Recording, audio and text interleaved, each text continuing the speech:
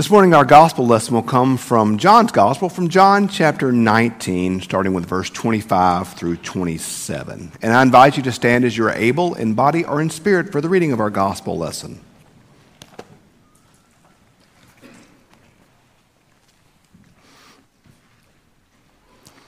Meanwhile, standing near the cross of Jesus were his mother's sister, Mary, the wife of Cleopas, and Mary Magdalene. When Jesus saw his mother and the disciple who he loved standing beside her, he said to his mother, "Woman, here is your son." Then he said to the disciple, "Here is your mother." And from that hour, the disciple took her into his own home. This is the word of God for the people of God. Thanks be to God. You may be seated. On Wednesday nights, I mentioned during the announcements that we're not having our Wednesday Night Live programming this week. But on Wednesday nights throughout this semester, we're back to all of our regular activities, Bible study, children's activities, youth activities. And I've been teaching a Bible study here in the sanctuary on Wednesday nights, and we're going through the Ten Commandments. And we've had really good crowds, and we've had some really great conversation, because I love teaching Bible study, because Bible study is a little bit longer. We can talk more, like we can have a lot of question and answer. Very few of you are going to stop me during a sermon and say, "Preacher, I don't agree with that." That can happen in Bible study. I have had that happen in a sermon before, so it does happen. But Bible study, we get to really go a little bit more in depth and go a little bit longer with what we're talking about, and more interactive and more in. I just love Bible study. Bible study might be one of my favorite things that I do as a preacher. It's just so much fun. But we're doing the Ten Commandments this semester, and it's been so much fun to look at the Ten Commandments. There's a concept that I really believe about the Ten Commandments is, if you take all the Old Testament, like take Genesis all the way to the prophets, you take all this big concept and then you distill it down, or you get down to its core, you can take all the Old Testament and really distill that down to the Ten Commandments.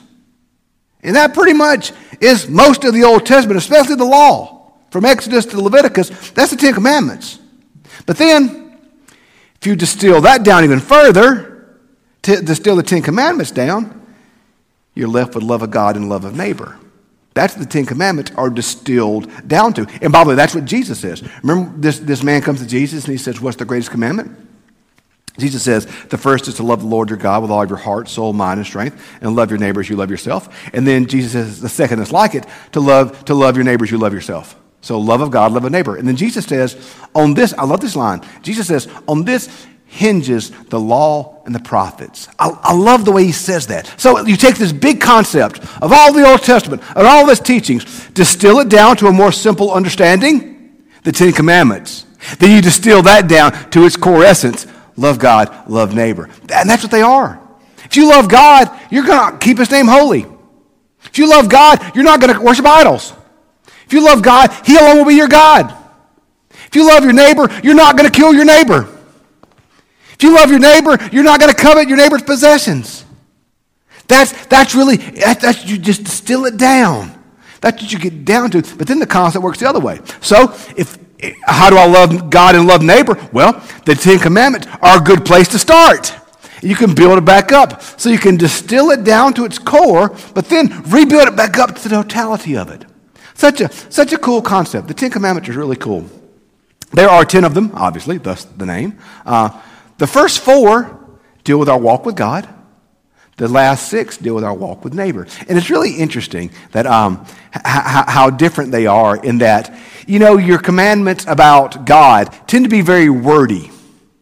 I am the Lord your God. I brought you up out of Egypt. You shall have no other gods before me. A lot of words there. A lot of language there.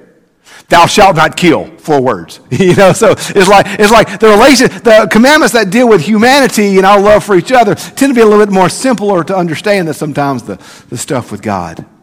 But I'm saying that because, as we talked about in our series, Long Story Short, the purpose ultimately of the law was to form the covenantal law, the ceremonial law of the Old Testament, was to form the Jewish people as the people through whom Jesus would come. So much of the law has that distinct purpose of making the Jewish people distinct. And they're distinct and they're holy because these are the people through which the Messiah will come.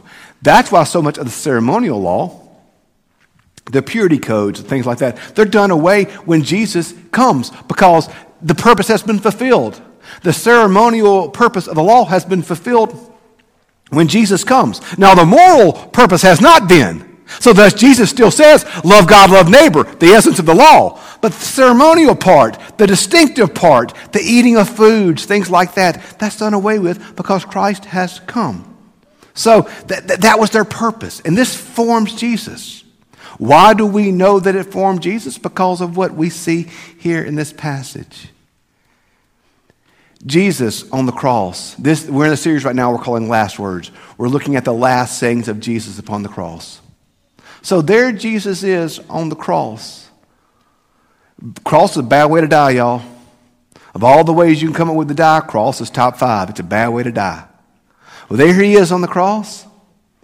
What's one of the last things he does before he dies? He honors his mother. The old King James says, behold. That's why this is entitled Behold. But he looks down from the cross and he says to Mary, this is your son. He looks at John and says, this is your mother. One of the last things Jesus does before he dies on the cross is he takes care of his mama. So one of the last things he does is he takes care of his mama. Now, it's interesting when we look at this commandment. Honor your father and mother. It's an interesting commandment. One of the things I think is key to understanding this, when you go back and read it and research about it, to honor your father and mother, and this is a challenge, y'all, it's not so much about honoring individuals as much as it is about honoring life. My 2 hardest sermons to preach every year, without fail, are Mother's Day and Father's Day. They're always my hardest sermons to write and to preach because I don't know your stories. I don't know your stories. Perhaps you had amazing and perfect mothers and fathers. Perhaps your childhood was nothing but bliss. Perhaps it was amazing. But maybe it wasn't. Maybe it wasn't. I don't know your stories. So sometimes, how do you honor a mother or a father who might not have been a good parent? How do you honor a mother or a father that might have been abusive? Y'all, let's be honest. My biological father killed my mother. Okay? I get it. You know? This isn't just some theoretical exercise for me. I understand it. So how do we honor our parents if they were imperfect? Well, the rabbis and the teachers would tell us that to honor your mother and father is not so much about the individuals, but it's about honoring life.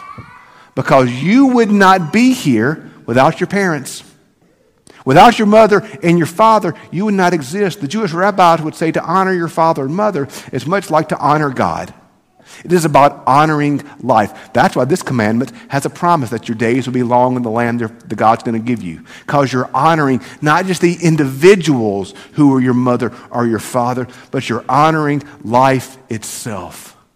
To honor your father and mother is to honor life. So even with imperfect parents, we honor them, we respect them. We honor that office of mother and father. Because they're why we exist and they're why we breathe. Our parents and God are what has given us life. So we honor them because of that. To honor your parents is to honor life itself. That's what Jesus is doing here. He's honoring his mother. He's taking care of his mother. As the oldest son, it was his responsibility to take care of his parents. As the oldest son, it was his responsibility to take care of Mary after he was gone. That was his responsibility, and he was doing it upon the cross. He took care of her. But there's something interesting here. Because Jesus had brothers and sisters. Do you remember when he's preaching in Nazareth at one point? They say, your mother and your brothers and your sisters are here. And Jesus replies, who is it that is my mother or my father or my brother or my sister? But it's the one who do the will of my Father. Jesus has other family. He has other family. He has James. He has others. He has other family. He's the oldest, but he has other family. So Jesus, in this moment, he does something different. He does something more than just honor his mother. His father, Joseph, had passed by this time. He does more than honor his mother. But Jesus, for us as followers of Christ, is changing the understanding of what it means to be family. He's changing the understanding for what it means to be family. Because as Christians, we are family. We are family. We are part of God's family. That's why the church uses family terms. Brother or sister, father. We use terms and titles that are family. Because that is what we are. We are family. God has... blood is thicker than water. No. Water is thicker than blood. Because the water we're talking about is the water of baptism. No longer for us as Christians is family determined by biology alone. But family is determined by the baptism. The baptism is what makes us family. And so now, I'm going to do something. I'm going to go from preaching to meddling. Jay MacArthur is on SPRC. He's actually my liaison. So, like, if you don't like this, just go find Jay after the service, and he'll take it right to SPRC. So there he is, right back there. Just now, we baptized Kinsey, and you had a response, didn't you? You said something. If you do not intend to keep that promise, I would have rather you have been silent. I would rather you not say anything during the congregational response if you do not intend to love Kinsey as Christ loves you. We are blessed with children. God has given them to us. And they're going to be loud. And they're going to run around. They're going to get in your way. They're going to spill things. They are going to even, oh, dare I say this, Lord Jesus, they're going to get stuff on the carpet. I know.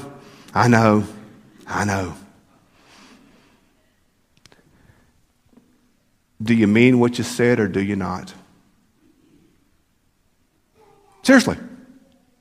If you intend to resent the fact that children are loud and mischievous and cause trouble, then I'd rather you not respond during the congregational part.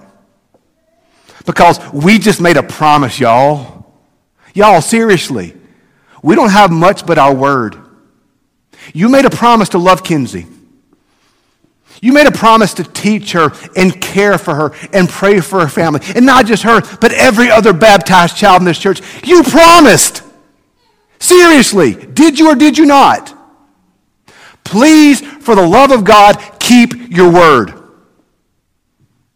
Keep your promise. Love these kids as your own. Don't get mad at them when they act like kids. Don't get frustrated by it, but love them because they're yours.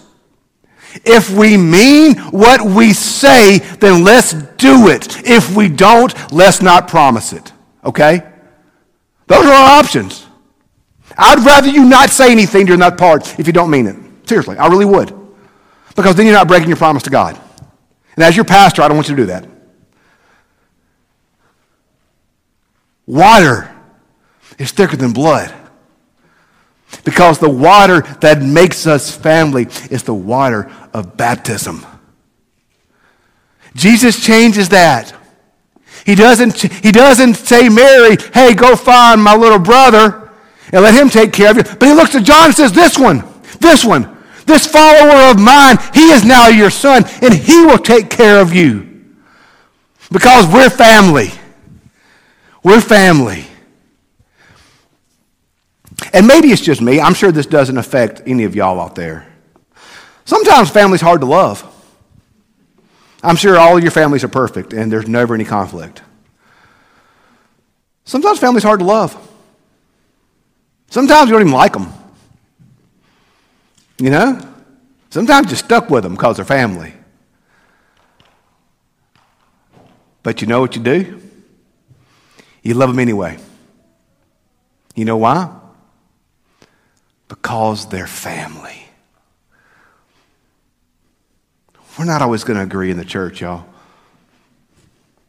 We're going to have conflict. We're going to have disagreements. We're going to have things. There's going to be folks in this church you don't like. There are. There's going to be folks you disagree with. Folks you think that are just plain out wrong and that need Jesus. They may. But we're family, y'all. We've got to stick together. And we've got to love each other. We've got to love each other, even in our conflict, and even in our disagreements, and even when we might not see a verse the same way, or might not like the same style of music or worship, or whatever. Families don't always agree with each other, but families always love each other.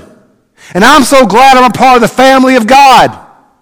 I've been born by the Spirit, washed by the blood, joint heirs with Jesus as we travel this side. I am glad I'm a part of the family of God.